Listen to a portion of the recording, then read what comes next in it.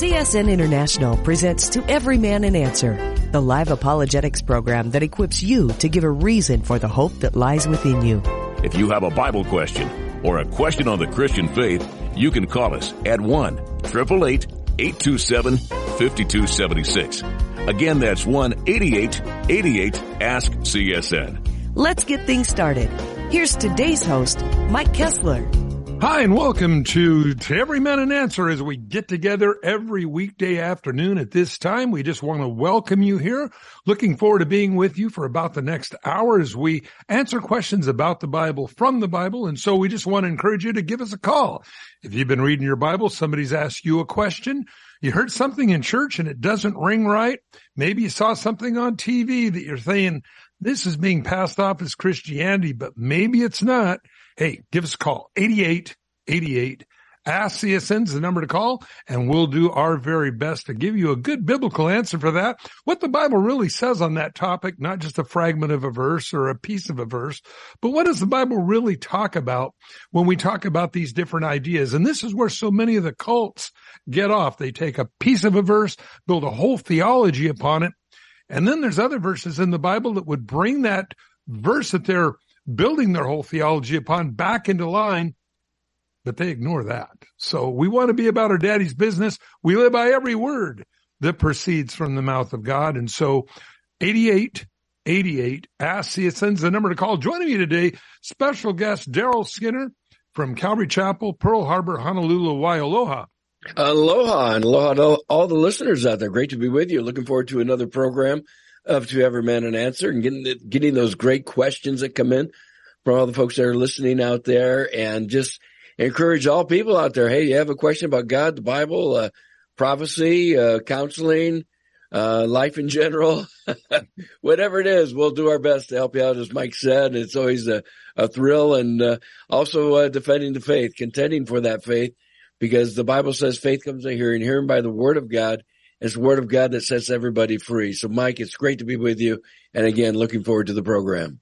Amen. Good to be with you, and appreciate your program. Chosen Generation comes on morning times here on CSN. And so, again, we're very grateful that, Daryl, you take time out of your busy schedule there in Hawaii, trying to catch all the rays you can. But, no, I've been to your fellowship, very, very blessed, very, yes. For Hawaii, it's really neat to see such a large congregation there, and especially with your teaching of God's word, not compromising, it's really a blessing. And so, anyway, Daryl, I'm glad you're with us. Let's go ahead and go to the phones again. 8888 Ask CSN is the number to call. We have Pamela in Livingston, Montana. Hi, welcome. Hi, thank you for taking my call. So I am very curious about, like in Revelations, when it talks about there no longer being a sea. And when we were talking about it in Ladies' Bible Study, the ladies were talking about the sea is considered evil. And I thought that was strange. And so I was curious about that. Okay, Daryl, your thoughts?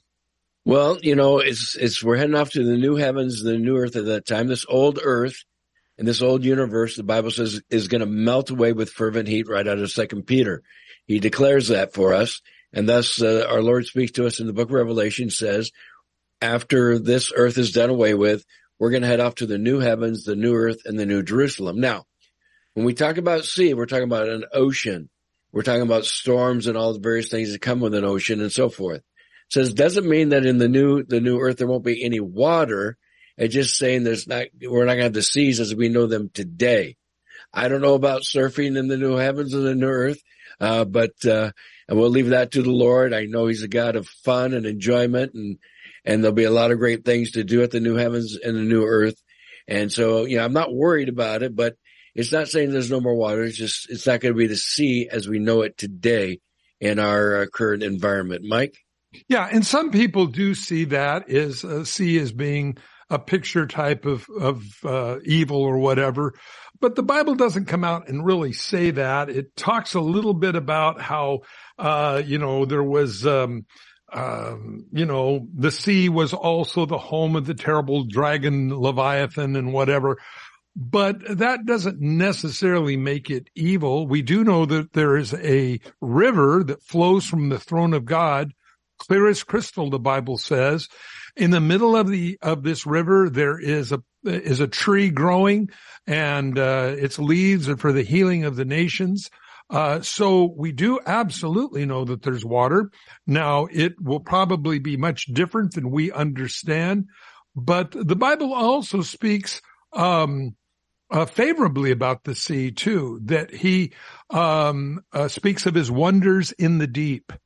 Now, if it was all evil, I don't think it would be glamorizing or speaking about wonders, speaking of the deep, the ocean. So I think you just have to be real careful on that. It depends on what they're trying to do with it. But be careful a lot of times of symbolicizing what we find in the Bible. There are some things that, yes, generally, as an example, birds are kind of evil in the Bible. When Joseph interpreted the dream for the baker in prison, right before he was promoted to prime minister, the baker shared his dream that the birds came and ate the bread, and he goes, "Oh man, if Pharaoh's going to lift your head off of you." We remember that Jesus gave the parable: a sower went out to sow seed, and the birds came and ate up the seed.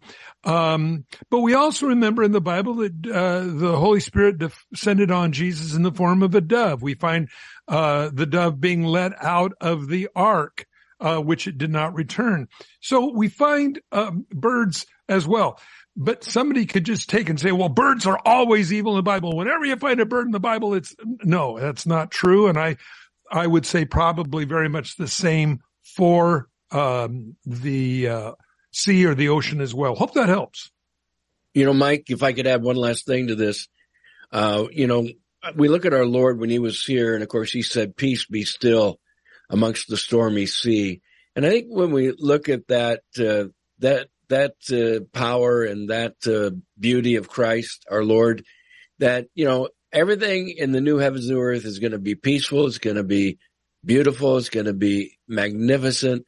And that which we've always experienced here on earth, I believe personally there's going to be absolutely no comparison to what we're going to be experiencing in the new heavens, the new earth, and New Jerusalem. We're in a very fallen state. Once we get that we get to heaven, we head off to the new heavens, new earth, New Jerusalem. It's going to be perfect in every way. And there'll be no drownings. There'll be no people paralyzed from a wave crashing down on them, something like that. Everything's going to be perfect and thoroughly enjoyable in the Lord Jesus Christ. So hopefully that encourages you, my dear sister. Mike? Yeah, and so if you want to show her a verse, take her to Psalms 107, verse 24, and I'll just read it again. They have seen the works of the Lord, his wonders in the deep. They too observe the Lord's power in action, his impressive works on the deepest seas. So I would be careful of saying the sea is always evil or something like that. Hope that helps. Yeah, it does. And I know that it talks, too, in Revelation that there's a sea of glass around the throne. So yes. And that river, I believe that's probably where the river that proceeds from the throne comes, and where it goes is into the sea of glass. So, it is interesting that so much of our tides and currents on this earth are caused by radical weather patterns. And when I read about this sea of glass, I realize that it's going to be very tranquil as far as the environment goes, without, of course, the curse that we all know on the earth that has been wreaking havoc on man ever since man got kicked out of the garden, and really ever since the flood as well. So stay in line, dear. We'll send you out a couple of books, a couple of DVDs, and the movie Jesus. Does that answer it for you? Got any other questions? No, that's great. Thank you so much for your time. All right. Again, Psalms 107, verse 24. And I think that will bless. So hope that helps. Stay on the line. We'll get you taken care of. Let's go to Randy, Cedar City, Utah. Hi, welcome. Hey, Pastor Mike. How are you today? Good. How may we help? My question is about transhumanism agenda. And, the World Economic Forum, Klaus Schwab and Bill Gates and all of them are pushing for this.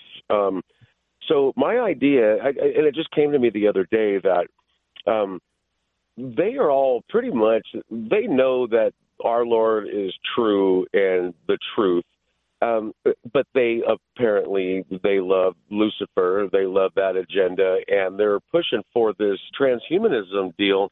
So I wanted your take on it, and my thought was that the fact that they're trying to push to put your mind in a cyborg body or, mind and prolong life, I was just, in my mind, I'm thinking, well, they know the Bible just like Lucifer knows the Bible better than most Christians these days. So I'm thinking that they're trying to avoid the judgment by living forever. And so that's kind of the gist of what I wanted to get your take on. Well, we know that the Bible says that, man's days are appointed by God. Before the flood, of course, man lived to be almost 1,000 years old. After the flood, and by the time of King David, it was down to about 70 years. Now, true, people live past 70, but from what people have told me over 70, the only way sometimes you're still alive in the morning is that everything still hurts. So, Daryl, your thoughts? Yeah, what we must always realize, even though we don't like their agenda, we don't agree with their agenda, we must always be praying for folks like Bill Gates or Klaus Schwab and so forth. The Bible says that the God of this world has blinded the minds of them which believe not in the glorious light of the gospel of Jesus Christ. So we pray for them. We don't agree with them. We won't follow their ways, as it would lead us into a position of, we believe they're heading toward this position that's going to lead us to that, of the Antichrist and his takeover, of course, but we won't be here as a church. Now, when we look at transhumanism, the transforming of humans with technology and so forth, I must confess I have a little bit of that in me right now. Mike understands it too, but I have a pacemaker. I run on batteries. Been running batteries for 30 years now. Now, I'm not a transhumanism individual, but I'm just saying there are certain technologies that we are blessed with in the medical arena that does help us.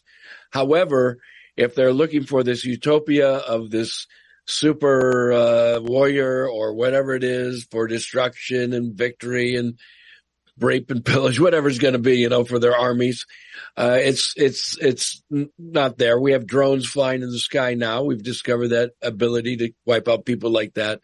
But there's a lot of Hollywood movies that, spruce all this up, whether it be the Terminator or something. And we get kind of caught up in these things. So it's important for us to realize, always be in prayer, always be sharing the gospel. And you see what's going on in Davos. It tells us that we're living in the last days. They want to create this, fight global change, save the planet, which is going to be through their elite government and get rid of, animals like cows and so forth because they think it's polluting the CO2s and so on and all the craziness that's going on. And so we as salt and light, we know the truth. We have to fight against these things for the sake of our fellow man and for the body of Christ. So it's important for us to listen in, see what they're talking about, and then bring truth to it so that the truth can set the captives free. Mike? Amen. And so I hope that helps. I don't believe really that we're going to see man go really. There's a few people that live way up into their 115, but they're extremely rare. I don't think man's going to live any longer than that because there's other problems in that. In that is you can maybe get your body to function longer, but your mind goes. Your mind is sharp at 100, but your body is shot. And again, trying to beat the rap on death, only Jesus Christ does that. There is no other name under heaven which man can be saved, and there's no other name in heaven that beats the rap on death. And so the idea that somehow we're going to, and it's interesting because there's always been this flirtation with that, whether you watch the old Indiana Jones looking for the chalice, that if you drink out of it, you'll never die, and how the Nazis wanted it, and all these crazy stories.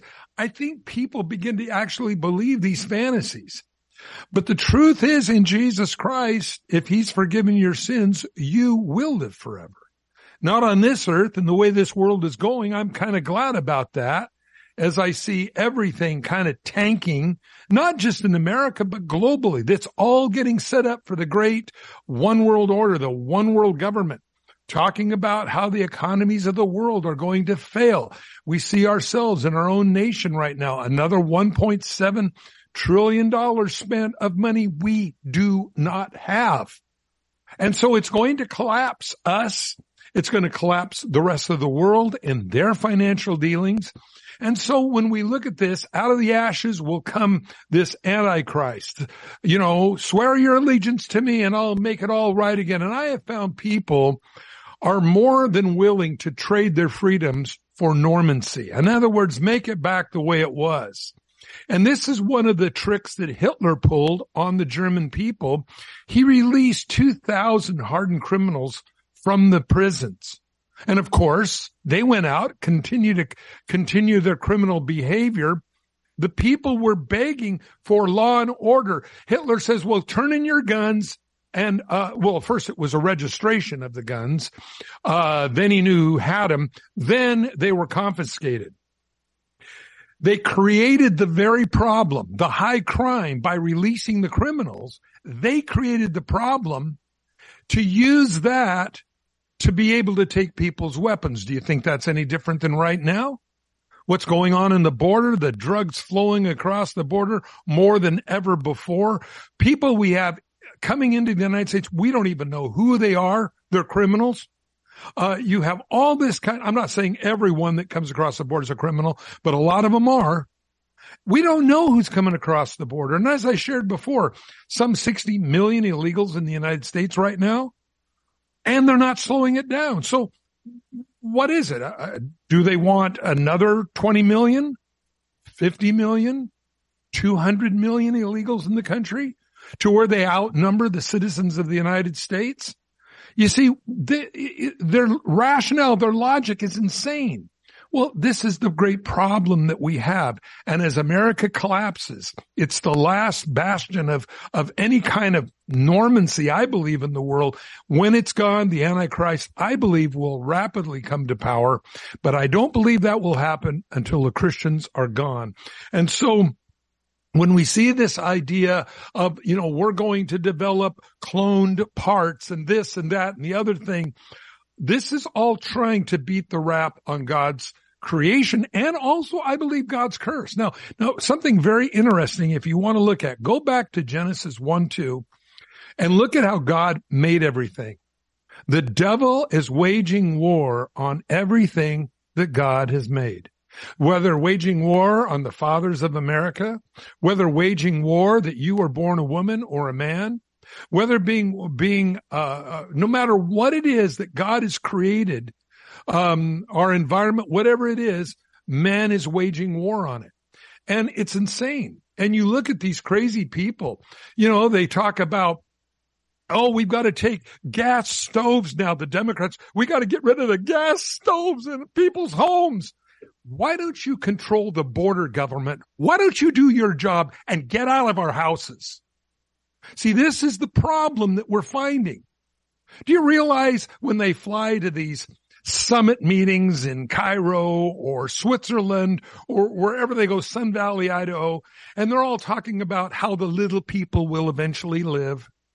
As they fly their jumbo jets and their Lear jets and everything, putting out more pollution than our gas stoves will do in 100 years, just one trip. And you look at the insanity of this, the hypocrisy with this upper echelon is so amazing. Well, we're going to hit the big reset and we're going to do this. But of course, not with their money, not with George Soros's money. Oh, no, with your money. They're going to take your money. They're going to take your 401k. They're going to take your retirement. And so this is where the problems are coming from. So transgenderism, all this stuff that's going on, attack on God's creation. And so we just want to be wise as serpents, harmless as doves, be about our Father's business, and redeem the time. Because I don't think we got a lot of time here. Do you, Daryl? No, we're getting very close, and the Lord's coming for his bride real soon. And let's just keep preaching the gospel, winning souls, making disciples. Folks, invite people to church. They may say no, invite them again. They may say no, invite them again. They may say no. Maybe that fourth time the squeaky wheel will get the grease. They'll come to church. They'll hear the word of God. The Holy Spirit works in their hearts, and they come to salvation. And every preacher preaching the word of God, and then giving that invitation to salvation. Because the harvest is white, as Jesus said. It's time to harvest the souls right now. And everything in our world that we see happening is right there in the Word of God. It becomes facts to our faith as we share with people. And we need to be on fire, not sitting at home watching Netflix or anything else. We need to be on fire. Dancing with the stars. And going to church. Yeah, going to church, get into the Word of God, being the disciples of God. And God says, like he told Joshua in the Old Testament, he says, Joshua, meditate on my word day and night. Don't turn to the left or to the right. He says, and I will prosper your ways. I'll bring you good success. Be of good courage, Joshua. And that's how this is what we need today for every believer in Christ. Because God multiplies his word. He blesses his word. His word goes forth as salvation. His word is eternal. It never ends. And it's also our spiritual weapon against the enemy, as Jesus fought Satan. It is written, it is written, it is written. So as we're in the word of God, we're sharing the word of God. It has a power to bring souls to salvation because it has tremendous convicting power. It is living and powerful, sharper than any two-edged sword. So let's go for God, you guys. Amen. Mike? Amen. Hope that answers it for you, Randy. I know it's a little bit long. You know, and everybody listening, please, I just want to digress here for just a second. When I mention the insanity of our government, when I mention these things, I'm not doing it to stand on a soapbox. And though you say, oh, yes, you are. No, I'm trying to point out that our world is not what it was 50 years ago or 20 years ago or even 5 years ago.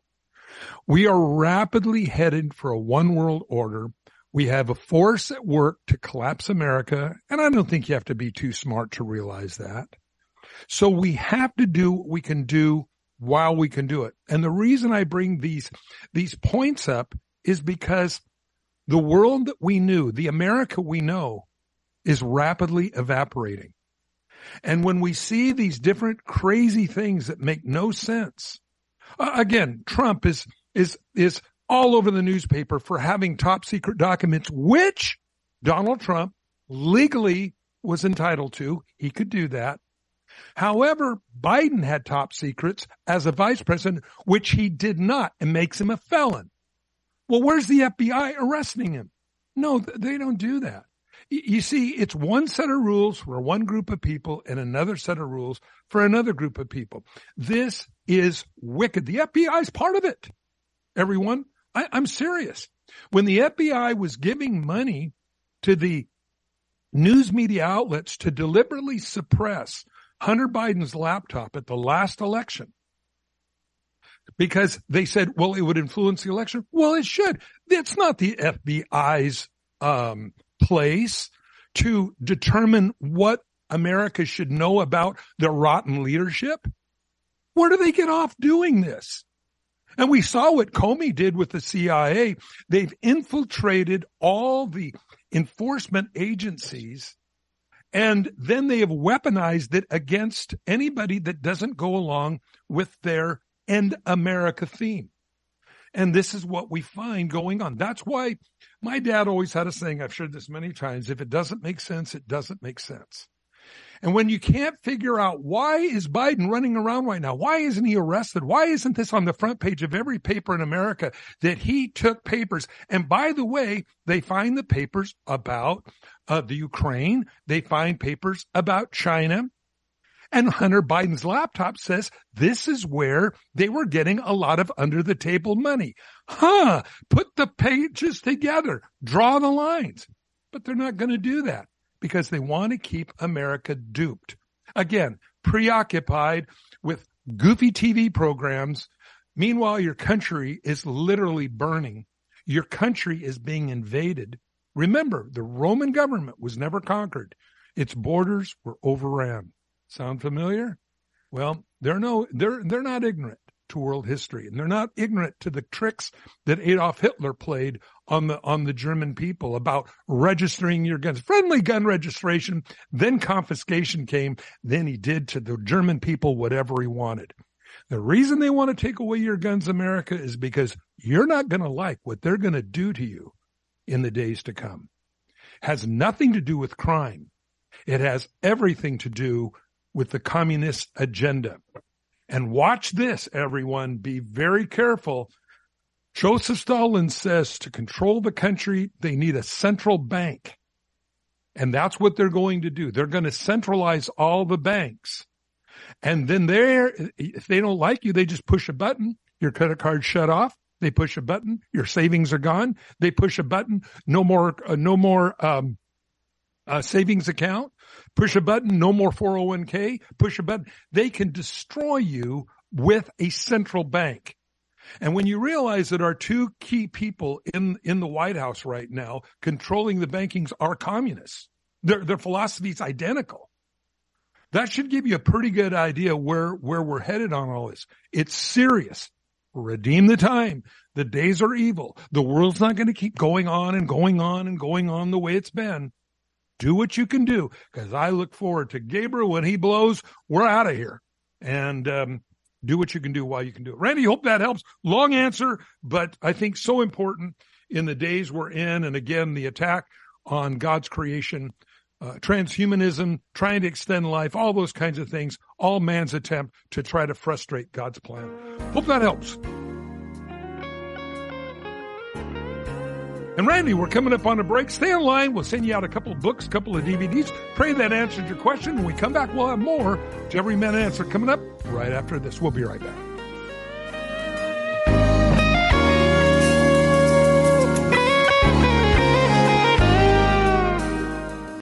You know, it's true. Difficult times have a way of focusing us. We have to think about what matters most when it comes to our spending, our health care. No doubt. This is why so many people are joining Medi-Share right now. Medi-Share is a trusted way to save up to 50% on your monthly health care costs. More than 400,000 people have already made the switch. It's pretty obvious why, too, especially now during this challenging season with healthcare costs and out-of-pocket expenses going up. Medi-Share can save you a lot of money. The typical family saves $500 a month. And Medi-Share is a Christian healthcare sharing ministry that's worked beautifully for 29 years. There are different options to choose from to fit your budget. I'll give you the number here in a second. And if you call, you can get a price within 2 minutes. Maybe now is the perfect time to make the switch and start saving. Here you go. Call 855-91-BIBLE. That's 855-91-BIBLE. 855-91-BIBLE. This Sanctity of Life Month, we honor the over 63 million babies whose lives have been tragically ended through abortion since Roe. Sadly, with the abortion pill accounting for over 50% of all abortions, babies' lives are at even greater risk. But in the midst of this darkness, there is a light that shines. Preborn has rescued over 200,000 babies from abortion and is the largest provider of free ultrasounds in the country. When I heard her heartbeat, I decided to keep her. And now my daughter's about to be 3. I don't know where my life would be without her. Preborn shares babies' heartbeats and the gospel of Jesus Christ to help moms choose life for their baby and for their soul. To learn more about the life-saving work of Preborn, call 855-668-BABY. That's 855-668-BABY or visit preborn.com. That's preborn.com. All gifts are tax deductible. Your love can save a life.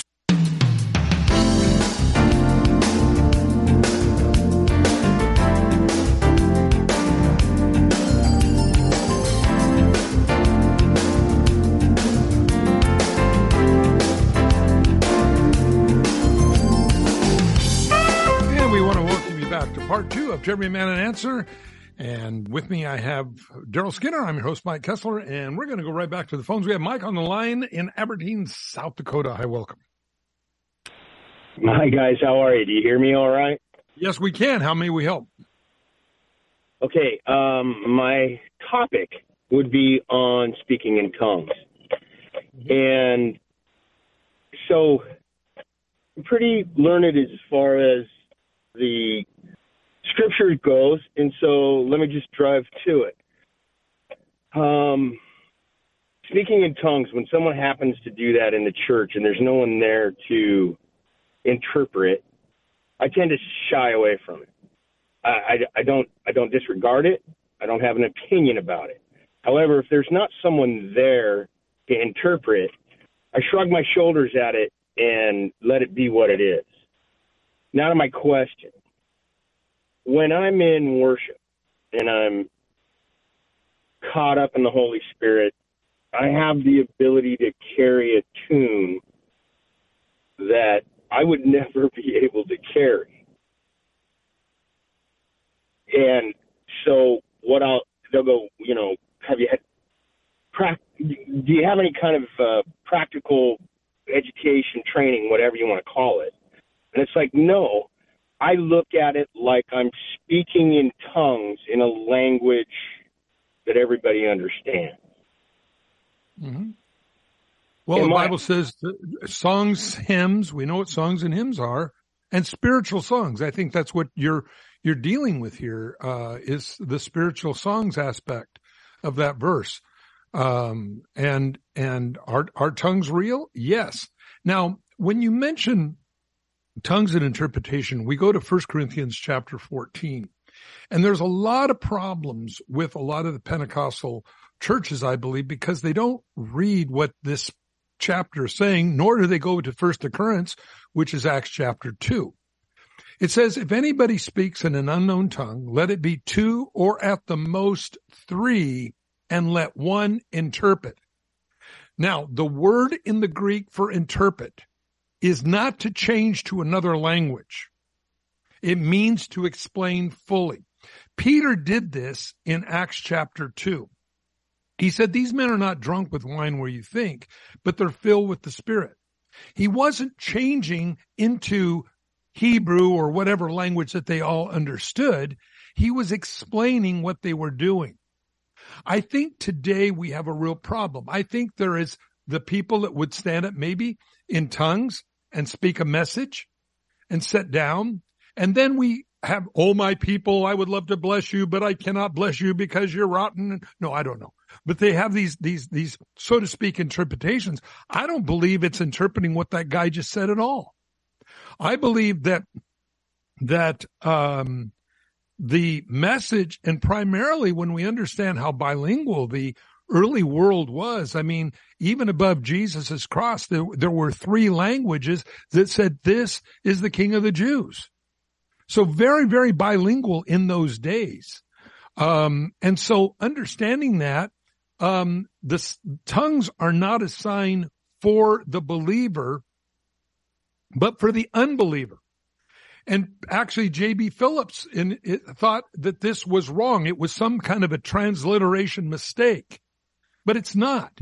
Because when a person really has the gift of tongues, as an example, and they were to stand up with a message, very much like Acts chapter 2, where it says, how is it that we hear all these people speaking in our hometown, and the real word in the Greek, our hometown dialects.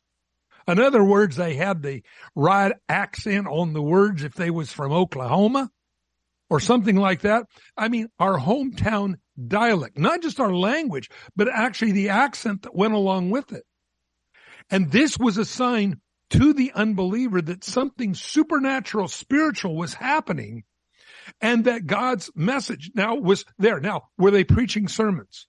I've heard very bad theology saying, well, God gave the gift of tongues so that the early church could go out and preach to other nations. That is absolutely false. You'll never find anywhere in the Bible anybody ever preached a sermon in tongues. Acts chapter 2 says we hear them worshiping and glorifying God. So the message of tongues is to God. Worshiping and glorifying God. Again, going to first occurrence in the Bible is what you see. But what you find sometimes in your Pentecostal realm churches is that you'll have a message, and sometimes a real long message in tongues or a real short message in tongues, and then the person that stands up with a real long interpretation for a short message in tongues. Wow, some kind of condensed language. Or a very short answer for a very long message in tongues. I don't believe they're even related. I believe that, again, where it talks about interpretation, it's very clear in the original language. Now, if you have a chance, and anybody listening, and especially if you're in the Pentecostal circles, I was raised that way, so I know, get a Strong's Concordance, look these verses up in the King James, and you will see sometimes the word interpretation means to translate to a different language, like, if anyone prays in tongues, let him pray he may also interpret. Now, that I believe very much. But wherever it says two or at the most and let one interpret means to explain what they are doing, not what they are saying. And there's a big difference by simply reading what God's word says. And so when we understand that, in fact, if you look in the Old King James, you'll see these words are marked and they're different.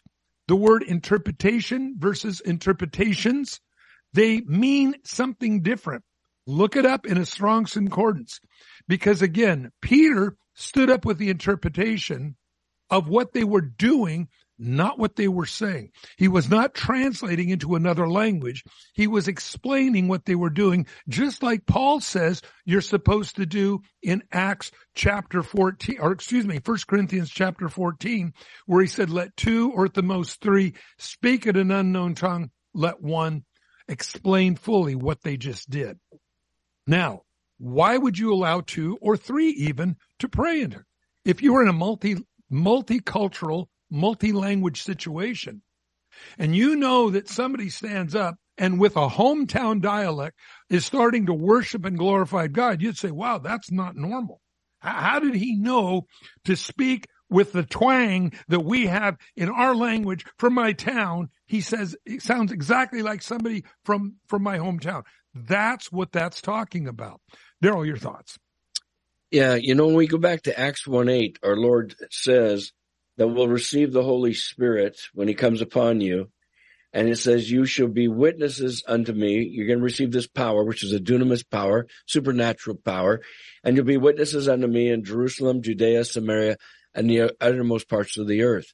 So as the Spirit of God works in us, we're now witnessing Jesus Christ and who he is, his death on the cross, his resurrection from the dead, and his powerful testimony that he is the Son of God, as well as the Son of Man.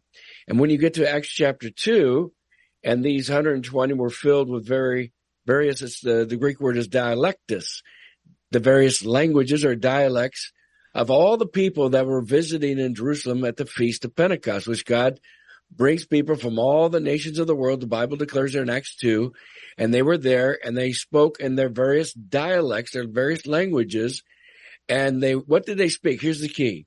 They spoke, as Mike said earlier, they spoke the wonderful works of God. So then you have what's also known as your personal gift of tongues, which we're talking about in 1 Corinthians 13 and 14.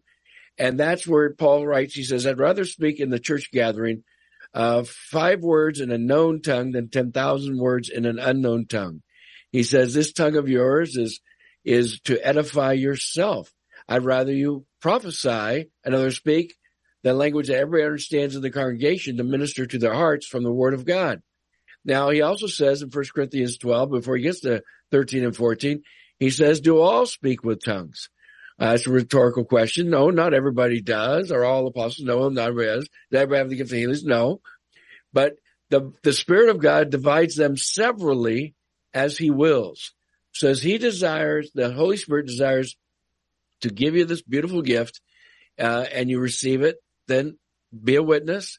Speak of the wonderful works of God. If it's that personal time, of course, you're going to be speaking it for yourself, to edify yourself. Paul writes in 1 Corinthians 14, to build yourself up in the faith. There's times when I pray, and I'm praying, and I just run out of English words in what I'm praying for, but I still feel this this initiative to keep praying, and I'll pray in my the gift of tongues I received years ago, and I'll pray in that. Now, do I know what I'm saying? He says, no. Paul says, your understanding is unfruitful. But I trust the Spirit of God to be covering what I didn't cover as I would minister to the Lord in that prayer language that he's given me. And it's a beautiful time. In the church, as Mike just shared, it's by 1, 2, 3 at the most, and there must be an interpretation. Otherwise, it creates chaos and craziness in the church. I think when it comes to worshiping God in the church gathering, I think it's good to also be singing the same song so that there's unity in the body of Christ, and that everybody's not just singing in their various prayer languages, and then also the words are in English, and it's people that visitors to the church are going to say, this is kind of a chaotic place, And so I think we need to maintain unity with the people that we're with, as well as unity with the worship leader and how he's singing. I think that's important. But if you want to sing at home and just worship God in that tongue, that's fine. If you want to pray in that tongue, that's fine. But like Paul says, I'd rather you speak 5 words without understanding than 10,000 words without understanding. Why? Because you edify one another. You build each other up in that which everybody understands. And that's the real goal. So the power comes by the Holy Spirit to be a witness, and we always speak the wonderful works of God. This is going to be a testimony of Christ. So hopefully that helps, my friend. Mike? Amen. Hope that helps. Well, it does. Examples. Someone needed prayer. We gathered around and we laid hands. Pretty straightforward. At one point we were praying over the individual. One individual broke into tongues. I'm going to call it gibberish. I'm going to just call it what I see it as. And no one could understand it. And my instinct was to retract a little bit. Not necessarily that the Spirit wasn't moving, but because who knew what he was saying, right? Now, I'd like to move. I understand that gibberish in my own experience. However, when I felt the most pain in my prayers in the past, I moved to the groanings of the soul. There was a lot of anger, so that it can come out in a lot of different ways while you're in prayer. What I ended up doing was literally groaning the pain out of my body in an effort to hand it to Christ, for him to carry it to God, to allow him to interpret what it was I was trying to get at. And so can you even touch on the groanings of the soul? Well, yeah, I prayed for people, and they begin to explain their situation, how they got into drugs, and they come back to Christ, and they can't pay their mortgage, they can't pay their, their car payment. They're just, and when I pray, I just go, well, Lord, and oh man, I mean, it's such a train wreck. Only God could fix it, and God does fix these things. But I believe that's what it talks about, the groanings in the Spirit. And I've been in many, many prayer circles where people will be praying. Now, not in the church service, but in a small group where there'll be people praying for an individual and somebody will pray in tongues. I have no problems with that whatsoever, because again, you can pray in what you understand. Sometimes as the Bible says, we speak mysteries concerning a particular thing going on in an individual's life, and you don't know that God may have moved on that individual to pray that way because of what is going on in his life, not wishing to make it known to everybody in the circle. Maybe he has a problem with pornography. Maybe he's got some other issue going on, but it needs to be addressed, and the Holy Spirit moves on him to do that, just like the Holy Spirit would move on us to have groanings. Your thoughts?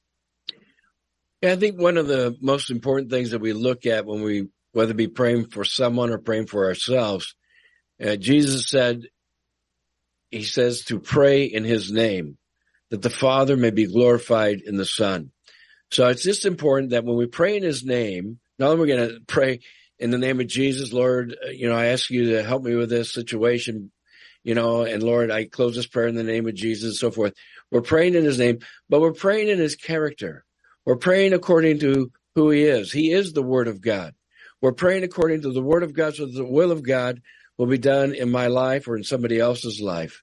And, when it comes to people being sick or, some kind of infirmity, if someone does want to pray in tongues, it's fine. It's fine. But you know what? I don't think, sometimes people think it's more powerful or something. And you know what? In the name of Jesus is power. And that's where you don't want to get people into the spiritual arena where they think they're super spiritual because they have the gift of tongues. And then those that don't have the gift feel like they're not as spiritual. And that's far from the truth. And I'm kind of taking us to another element. And it's we're all equal in Christ. Whatever we pray, just ask the Lord Jesus, Lord, be glorified in this healing. And we trust in this work to you. Thy will be done. Amen. And so that's one thing I would just suggest is to make sure, maintain. But there's all kinds of folks in the body of Christ. We just all work together for one thing, and that is to glorify our Heavenly Father and to honor our Lord Jesus Christ and to be a testimony to all people. Mike? Amen. Hope that helps, Mike. Yeah, gentlemen, it does. I just, I guess, am I wrong in thinking that when I'm lifted by the Holy Spirit in song, that when... You know what? Real quick on this, let me tell you something. I was in a church service, a believers meeting down in Walnut, California. And somebody like you had a little song in their heart like that the Lord gave them. And somebody wrote down what he was singing and knew music and knew where to go up and down. And that was a song that we sang in the church for many years. And so, no, I believe that there are many songs spawned by the Holy Spirit in prayer, like you're talking about, that are great worship songs. I've been woken up in the middle of the night with songs and I go, oh man, that is such a great song. And it's just a worship song. And man, I went over, sang it probably 100 times. And I woke up in the morning thinking, well, when I was there, I said, oh, I don't need to write this down because it's so, I've sang it so many times. I know it. I woke up in the morning. I couldn't remember it. But I do believe there's some great worship songs that come out of, prayer meetings and just believers meetings. I think they're really good. Hope that helps. Yeah. Could you guys throw me the verse on groanings of the soul? I don't remember what it is. Groanings, I believe, is in Romans. Was that Romans 10? Hold on. We'll get it for you. I promise. And let me just double check her. Yeah, that's one of the... It's found in, that's Job. Romans 8:26. Yeah, of course. Of course. Thank you, gentlemen. My sign comes before I eat, and my groanings pour out like water. Oh, that's Job. Hold on here. Likewise, the Spirit also helps in our weaknesses. And it says the following. Likewise, the Spirit also helps in our weaknesses, for we do not know what we should pray for as we ought, but the Spirit himself makes intercession for us with groanings which cannot be uttered. Now he searches the hearts, knows the mind of the Spirit, what the mind of the Spirit is, because he makes intercession for the saints according to the will of God. So it's a beautiful passage for all of us. And you know what? Sometimes you're exasperated in life. You don't know what to say. Yeah, spiritual warfare, whatever it is. And you just groan before the Lord. The Lord goes, I know what you're groaning about, man. I understand. I've been there. And you look at the Garden of Gethsemane, man, and the Lord there asking for this cup to pass before him, and the beads of sweat and blood pouring forth from him. And yet you saw him groaning, and that yet it was for strength and for endurance and perseverance and the will of the Father to be done as he would go to the cross for our sins, be separated from the Father. My God, why hast thou forsaken me? And all that was going to take place on the cross, and the suffering, the shame that would take place. Here is God, the creator of heavens and the earth, the Son of God, is going to die for our sins. Beautiful, beautiful love of our Lord Jesus Christ. Mike? Amen. Hope that answers it for you, Mike. Stay in line. We'll send you out some books, DVDs, and the movie Jesus. And thanks so much for the call. Let's go to Carol, Sparks, Nevada. Hi, welcome. Hi, gentlemen. Thank you for taking my call. My question is on 2 Timothy chapter 3, and it's talking about perilous times and perilous men. And it says, goes on and to explain all of that, and it says, and from such people turn away, for this sort are those who creep into households and make captive of gullible women, loaded down with sins, led away by various lusts, always learning and never able to come to the knowledge of the truth. What exactly does that mean, please? Okay. Your thoughts, Mike? Okay. When it says here, it says in verse 4 that there's going to be traitors in the last days. They're going to be headstrong. They're going to be haughty. They're going to be lovers of pleasure rather than lovers of God. And then it says, having a form of godliness, but denying its power. From such people turn away. For of this sort are those who creep into households and make captives of gullible women, loaded down with sins, led away by various lusts, always learning, never able to come to the knowledge of truth, so forth. We're talking about wolves in sheep's clothing that come in and they take advantage of women who do not know the word of God. And these men have a form of godliness. Oh, yes, I'm a Christian. I go to church, but they deny the power thereof, meaning they're really not born again of the Holy Spirit. They've really not repented of their sins. They really don't believe in the word of God, but yet they have an appearance thereof. It's like the church of Laodicea. Jesus says, you are lukewarm. You're neither cold nor hot. You make me sick and I will vomit you out of my mouth. And he calls them to repent. And in fact, they've kicked him out of the church. And he says, behold, I stand at the door and knock. If any man will open the door, door of his heart, I will come into him and sup with him. So these men are, the Bible talks about men who have eyes that are full of adultery. These men they're seductive, they're subtle, they're sneaky, they're used by the enemy, and they're wolves in sheep's clothing, and they seduce women in a variety of ways. It could be for their money, it could be for their bodies. So there's a variety of ways. Mike? Yeah, and it goes on in verse 6 and mentions Jannes and Jambres, which their names actually mean trickster and juggler. And false teachers always appeal to the flesh. And since many people that attend churches, a lot of times are in the flesh, they want to see a show. Like Herod said to Jesus, you've done a lot of miracles. Do one for me. Like Jesus is the, okay, miracle boy, pop one out for me. Jesus wouldn't answer him a word. So when we look at this, I believe that we have to understand that they come into the church for other reasons rather than just simply because they love God and they want his will, his kingdom come, his will to be done. Hope that helps, Carol.